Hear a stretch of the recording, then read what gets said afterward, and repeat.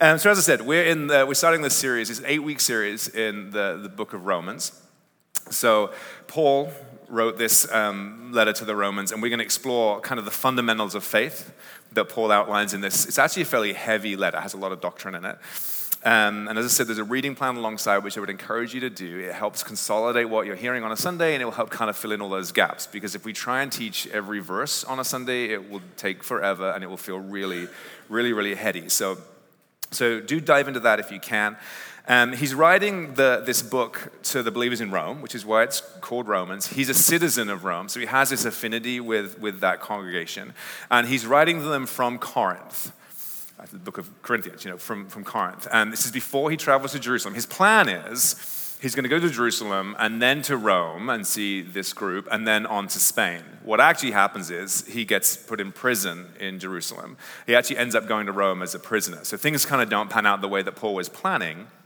And it's actually thought that this woman, Phoebe, who's a member of the church in Corinth, probably took the letter to Rome. So another sort of unsung hero of faith that we never really hear about. But that's the kind of thought. And the entire theme of the letter to the Romans is an idea of righteousness. So sort of why do we need it? How do we get it? And then how do we respond once we have it, once we've been made righteous? Like, what is that progression and what is the point? And that's basically what he's talking about all the way through the 16 or so chapters. It's written to tell us more about who God is and what God has done. And the passage I wanted to read is actually kind of like where we're going to finish this morning, but I think it's a helpful place to have in our minds. And it's Romans 3, verses 21 to 26.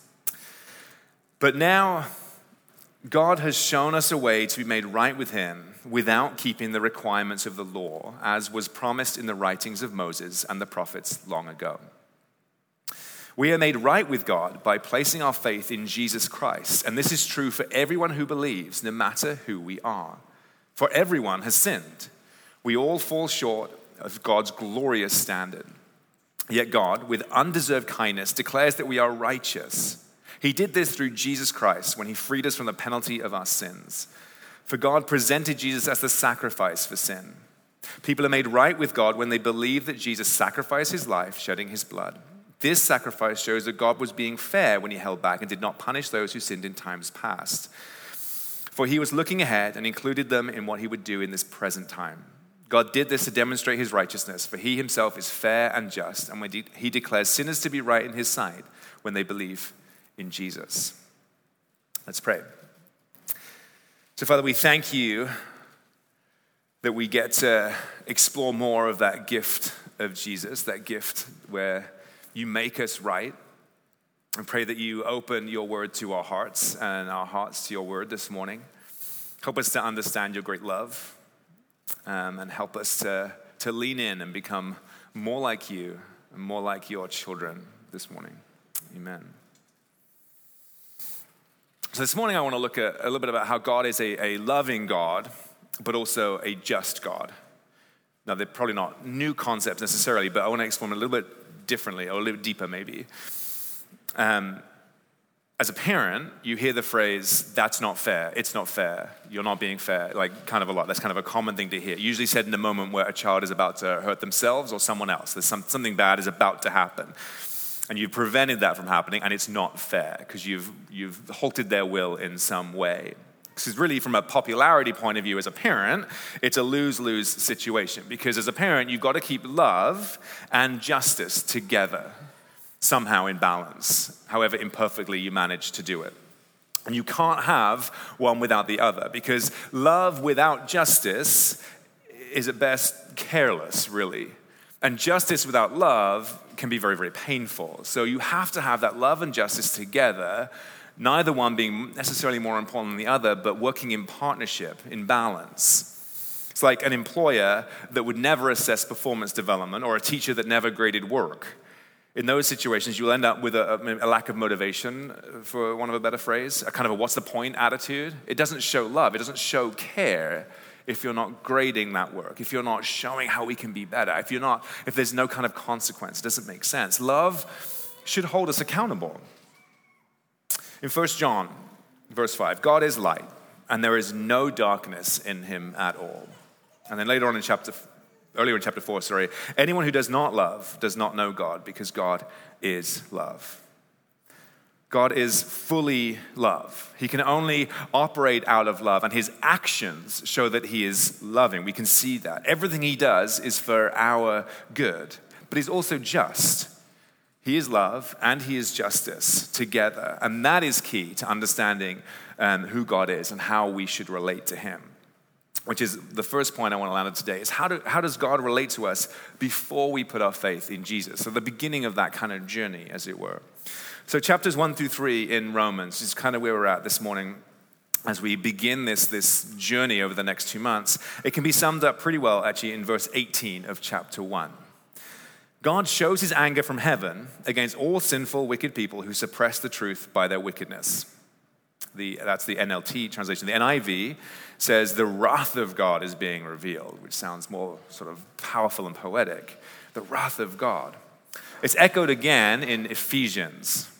All of us used to live that way, following the passionate desires and inclinations of our sinful nature.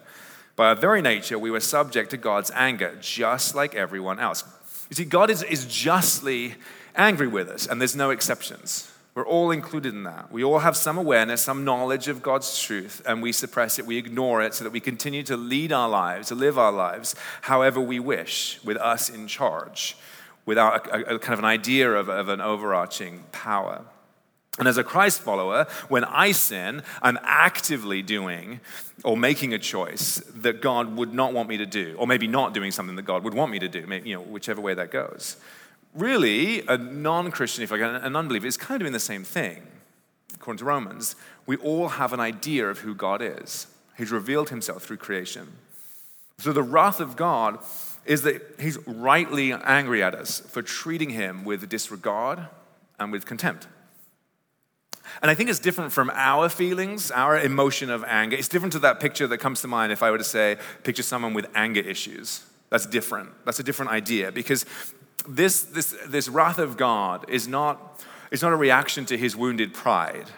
It's not something connected to feelings of like revenge that maybe we have. This is very, very different. It's a valid reaction of justice to sin. And the good news is that Jesus offers to rescue us, because without his rescue, God is justly angry with us. That's what we're left with. And Paul reiterates his point in chapter 3, verse 20.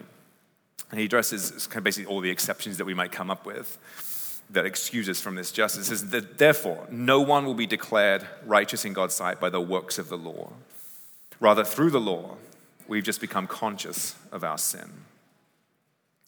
A few years ago, at a previous church, I had hired someone I was the children's pastor and director and stuff, and I'd hired someone on my team, let's call her Jane.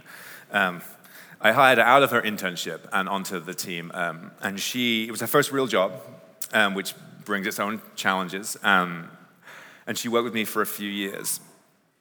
As the leadership changed in the church, so kind of above me, she saw this opportunity to, further her career perhaps, or change her opportunities. I don't really know what the end goal was and what she was trying to do, but she saw there was like an avenue ahead. And so what she did was tell the new leadership team that Phil doesn't have a plan for children's ministry. There is no strategy. There is nothing in place, and that's a problem. And that she should, what she wanted to do. And that wasn't just her perspective, so let me be clear. It wasn't that she just misunderstood, or I had a plan that I hadn't revealed. She was part of the plan that we had created. She was in meetings where we brainstormed this plan. We were actually about to kind of do this new approach to teaching and learning and discipleship in children's ministry. We were right on the edge of this new and exciting thing. And this kind of was happening behind the scenes. She leveraged this situation basically where new leadership were looking for loyalty, as new leadership does. They're trying to see the lay of the land. They were looking for loyalty. They're looking for where they could trust, who were the ones. And she saw a way of getting an in by putting someone else down. And she got into that circle. Now, I had a right to be, let's say, upset about that, angry about that maybe. Forgiving Jane was challenging, because forgiveness, especially in this kind of situation, it takes real intentionality and prayer and dependence on Jesus' strength and the Holy Spirit. And it takes effort. It is an action. It's a tangible task, which I think we sometimes forget. It's something that has to be done, not simply something you can allow to happen, like digesting a heavy meal. But the relationship was broken between Jane and I. She had offended me.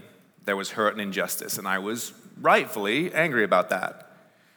Now, imagine your own life. If there's someone that said something maybe just callous or rude, or maybe something bigger where they put you down to further themselves, like in this situation. Or maybe, I know, we're in New York, so maybe someone was on the subway merely existing in your personal space and it was offensive. But whatever they did, you're the one who's offended.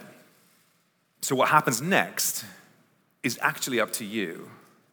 Because in my situation, Jane could have been apologetic and repentant. She was apologetic and repentant. She could send gifts or tokens of apologies. Yeah, she could attempt to make amends, but the ball's still in my court.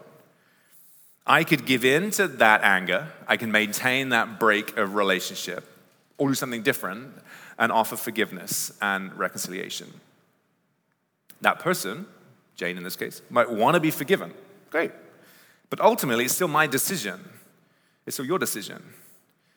Do you care about getting even about what is wrong, what was wrong was done, and the lack of justice that was shown, or do you want to seek restoration? Do you want to seek reconciliation? Do you want to seek forgiveness? So you have to make a choice, and that choice isn't always easy, but it is there.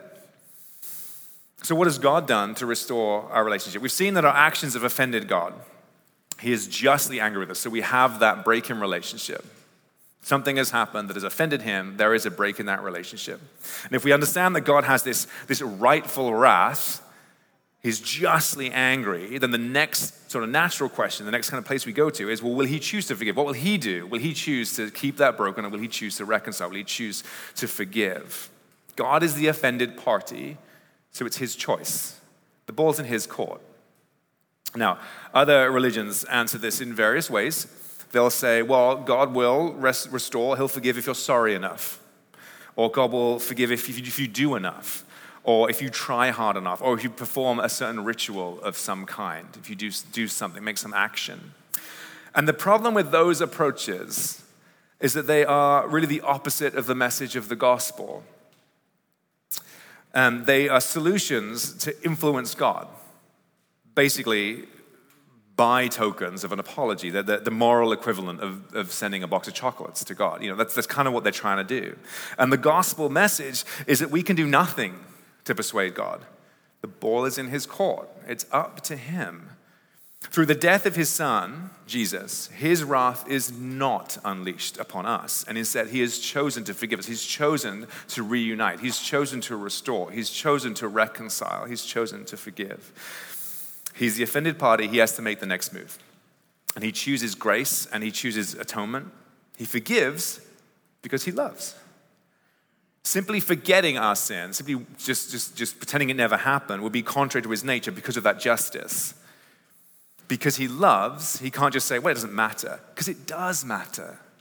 So the question isn't, does it not matter? Does it matter? No, it matters. It's just, will he forgive? And the answer is yes. Towards the end of Romans 3, we are made right with God by placing our faith in Jesus Christ. This is what we read earlier. This is true for everyone who believes, no matter who we are. For everyone has sinned. We all fall short of God's glorious standard. Yet God, in his grace, freely makes us right in his sight. And he did this through Christ Jesus when he freed us from the penalty of our sins. For God presented Jesus as the sacrifice for sin.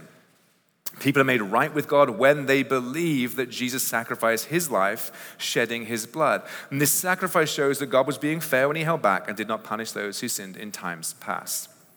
In the Old Testament, God had set up these visual aids to show people before Jesus how this problem of judgment would be dealt with. So it was on the day called a Day of Atonement, which is in Leviticus 16, if you want to check it out. But the idea was 2 live goats are brought to the temple. And the person in charge would lay his hand on the head of the first goat, as if to say, this is our stand-in, this is our substitute, and then it would be sacrificed, killed. The blood's taken to the temple as a sign that the penalty of death has been paid, kind of like, here's the payment, it's done. Then they take their hands, they put it on the second goat, and they confess over it the sins of everyone. And the goat is taken out into the desert, into the wilderness, and kind of just never seen again. And this is called the scapegoat. And that visual aid is to teach two things. The first is that the substitute can stand in for sinners and take the punishment they deserve. And the second is what we see what happens with our sins when we are forgiven. They're completely removed, never to be seen again. It happened, but they are removed from us. You don't have to worry about them again. There's not like this record that maybe we keep as humans. But they're just visual aids. An animal cannot really take the place of a human. A goat is not as important as a human. I think that's fair to say. So the only substitute qualified to help us would have to be a human with no sins of his own he'd have to pay for, which is why God's Son became man, lived that perfect life, and died on the cross in our place. Romans 3:25, for God presented Jesus as a sacrifice for sin. People are made right with God when they believe that Jesus sacrificed his life, shedding his blood. The Old Testament sacrifices are just visual aids of what Jesus would do one day. In Old Testament times, this issue of judgment was kind of left hanging in midair, and then Jesus came as a sinless substitute and took that responsibility and that punishment of our sins and the sins of the whole world upon himself. God's justice was still let out, but also kind of kept in between himself and his Son in a way that we probably can't ever fully understand. For God presented Jesus as a sacrifice for sin. People are made right with God when they believe that Jesus sacrificed his life, shedding his blood. The cross is a perfect picture of love and justice held together. It doesn't say your actions against God don't matter. It actually says they do. It shows that they deserve punishment and the wrath of God. It shows that. But that punishment is taken from us, taken from you, taken from me, and placed on the cross. The justice has been done. Great love has been shown. You can't help but look at the cross and see love. The content in the book of Romans, honestly, is so rich, it's really hard to pare down what to pull from for a message. And later in chapter 5, so I'm jumping ahead, so that was my apology for why I'm jumping ahead. It says this, because Paul just explains love so well. He says, when we were utterly helpless, Christ came just at the right time and died for us sinners. Now, most people would not be willing to die for an upright person, though someone might perhaps be willing to die for a person who is especially good. But God showed his great love for us by sending Christ to die for us while we were still sinners. Knowing us at our very worst, anticipating every sin we have ever committed or will ever commit, Jesus still died for us, voluntarily submitting to the accusation and punishment of sin that he'd never committed, our sins. And that's the measure of God's love. So does God love me? Does God still love me maybe after such and such, this and that? Well, don't listen to what your feelings say, but look to the cross and see what the cross says. The answer is yes. So how does God relate to us after we put our faith in him? The forgiveness that Jesus achieved and offers on the cross is like a gift. It's like a present that has to be received. It's been paid for, but it needs to be received, accepted, opened, and enjoyed. Like pretty much any present, really. You don't receive it automatically. You can't inherit it just because it happened. And that's what faith is. Faith is the receiving part. It's saying to God, I trust what Jesus did on the cross. I trust that he took my punishment for my sins so that I can be forgiven. I trust in that without having to do anything more. And I trust that it has been done. Again, for God presented Jesus as a sacrifice for sin. People are made right with God when they believe that Jesus sacrificed his life, shedding his blood. It is about accepting that gift of grace offered by Jesus on the cross and abandoning all the useless ideas that we come up with that might help us get on better terms with God. We all do it. Sometimes we don't even realize we're doing it. That reading the Bible, that praying, the worshiping even, that better living than someone else are all good things in helping us know who God is, know what his plan for our life, in increasing and enriching that relationship with him. But they can't do the work that Jesus has done. People are counted as righteous not because of their work, but because of their faith in God who forgives sinners. We're counted as righteous through faith. Not works, not by what we can do, by what he has done. One of our favorite places to go as a family is down to Governor's Island. So we have 3 young kids, so we are always, if we go to Governor's, we're racing down there because we've left it too long to get to the ferry, and we don't want to get there and have to wait 45 minutes for the next one, so we're trying to do the whatever it is, the mile walk in 15 minutes. We have strollers and scooters, and we're heading down there as fast as we can. But it's a place we like to go to because it's open, and if you're out of the city and you can see the sky and you can hear birds and mostly helicopters, but you can see the city and you feel like there's space. And the kids' school do hangouts down there because there's just space and it feels open and kind of a bit freer. And one of the things we love about it, and our kids love about it, is there's a ferry. And it's great because it's a cheap ferry, it's a short ferry, but it's still a ferry, so we go on a boat, and that's exciting. And it's kind of fun. So if I were to invite you to come with us to Governor's Island, which you're very welcome to, if I paid for your inexpensive ferry ticket as a gift, and you arrived at that terminal, and you knew you had this gift of a ferry ticket, but you bought your own, that makes no sense. Because an extra ticket doesn't get you on the boat even more. You're either on it or you're not on it. You either have a ticket or you don't. You can't be more on the boat. There's only one ticket. There's only one way in. There's one way to pay your way onto that boat. Another ticket, working to retrieve another ticket, is just meaningless. It's just a waste of time. It's a waste of energy and resources. Jesus has brought me fully into God's love. My activity, what I do to earn that, is useless. Nothing I do can get me more in. So why can't we just accept that gift of forgiveness? Why is that so hard? And just enjoy the Christian life and what it offers. We really need to understand and believe that verse in Romans 4. People are counted as righteous, not because of their work, but because of their faith in God who forgives sinners. Counted as righteous or made right, it says a couple other times in Romans 3. And back to Romans 8, it says, summarized very easily, now there's no condemnation for those who belong in Christ Jesus. There's no condemnation. It is done. It is done. I say, begin to wrap up. It's in chapter 8, verse 15. You've not received a spirit that makes you fearful slaves, though. It's just worth remembering as we wrap up this idea of we've received all we need. But instead, you've received God's Spirit when He adopted you His own children. And now we call Him Abba, Father. So, as we kind of close, I want you to remember, we put our faith in Jesus. God still wants us to think more than just, the God is my judge and I've been kind of let off, I'm not in trouble anymore. He wants us to see God as our Father. And we are adopted children. Not just tolerated by someone who finds me a constant disappointment. Loved by a Father who will never stop being my Father. Who'll never give up being my Father or discredit me out of the family for bad behavior. We're imperfect sons, we're imperfect daughters, and we will always be this side of heaven. But there's not to be fear that His love or His forgiveness will run out because of the cross. And that's where the parallel between God's forgiveness and grace and our human approach to forgiveness and grace when we're offended kind of comes to an end, really. With Jane, I forgave her. Shay and I took her out for coffee, and we talked it through. And we said, hey, we don't want to rake over the coals. We want to offer forgiveness and move forward. We didn't ask for excuses or reasons. I don't know if this is the way to go about reconciliation and forgiveness, but this is what we did. And it was really hard to really not want to know exactly what had happened. I don't want to hear why or whether it made sense in your head. It's just, it doesn't really matter at the end of the day. At the end of the day, it was our choice. Let's repair what we can repair. And it was really freeing.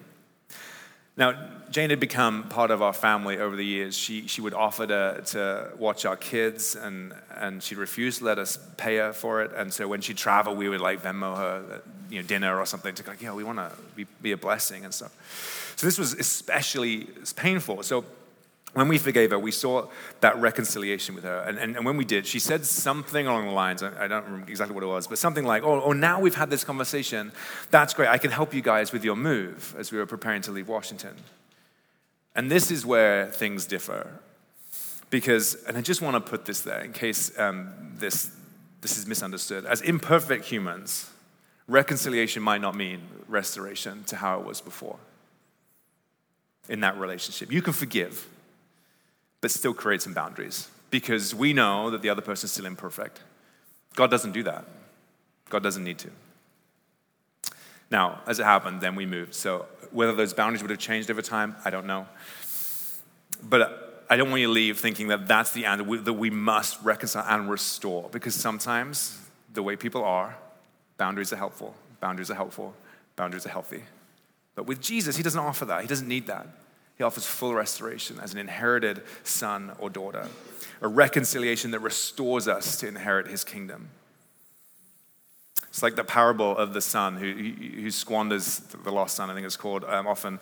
He squanders the dad's money, and then he comes back in full repentance. He has nothing. He's penniless. And the father runs to meet him, places a ring on his finger, celebrates. The position is restored in the household. And God's grace in the face of rightful wrath, rightful anger, really is astounding. So, what do we do about this? Well, we need to understand the cross. Whether you are looking at faith, looking at Christianity, or whether you're already a believer, we need to read about it. We need to talk about it. We never need to assume we have the cross figured out, because it is an unbelievable act of grace, an undeserved grace at that. So we need to trust in what the cross achieved. And God wants us to be assured. And that will happen as we trust the cross rather than our own feelings or someone else's feelings, someone else's opinion. Look to the cross. And so I think we need to spend time, regular time, pondering, meditating upon the cross. So if you think about it, how many days, weeks do you go with, even as you read the Bible frequently, regularly, how many times do you go without sitting down for even 5 minutes to remind yourselves of what Jesus had done, of the cross? Remember, earning God's love is futile because forgiveness has been given in full. So we should gain confidence in that. We no longer fear God's wrath. So if we really believe that, if we believe that we're unconditionally accepted, what happens in our motivation to live like Christ? Can we become complacent? Can I just sin because I know I've been forgiven, because I have the ticket for the boat already? Or Romans 6 answers that straight off. Should we keep on sinning so God can show us more and more of his wonderful grace? Of course not. Since we've died to sin, how can we continue to live in it? Or have you forgotten that when we were joined with Christ Jesus in baptism, we joined him in his death? We died, were buried with Christ by baptism, and just as Christ was raised from the dead by the glorious power of the Father, now we also may live new lives. So if you're a believer, if you're a Christ follower, go trust these things that are true of you. Believe that nothing you do this week, good or bad, can make God love you more or less. And just see what effect it has if you really live in the belief of that promise. See how it changes the way you think and the choices you make, the way you interact, the way you speak to others. See if it changes the way you see others, the way you see the world around you. See your place in the world, how you interact with injustice as it is done to you. The Bible doesn't share your worries, because being loved by God, not living in fear of him, is the greatest motivator in the world to living for him. Now, if you were to read Romans and look at the story of the cross, if your takeaway is that you can go out and just sin because God will forgive me anyway, it's a pretty sure sign you've not yet embraced that incredible act of forgiveness that Jesus offers. Will you pray with me? Father, we are humble as we come before you in gratitude for your incredible gift of undeserved grace and forgiveness. Your choice to reconcile and also restore is astounding. Father, we pray that you continue to work in us, to respond to that gift of forgiveness in a way that honors you and that draws others close to you. Father, we fail you often, yet you love us still. And we can only turn in gratitude and praise for who you are and what you've done. Amen.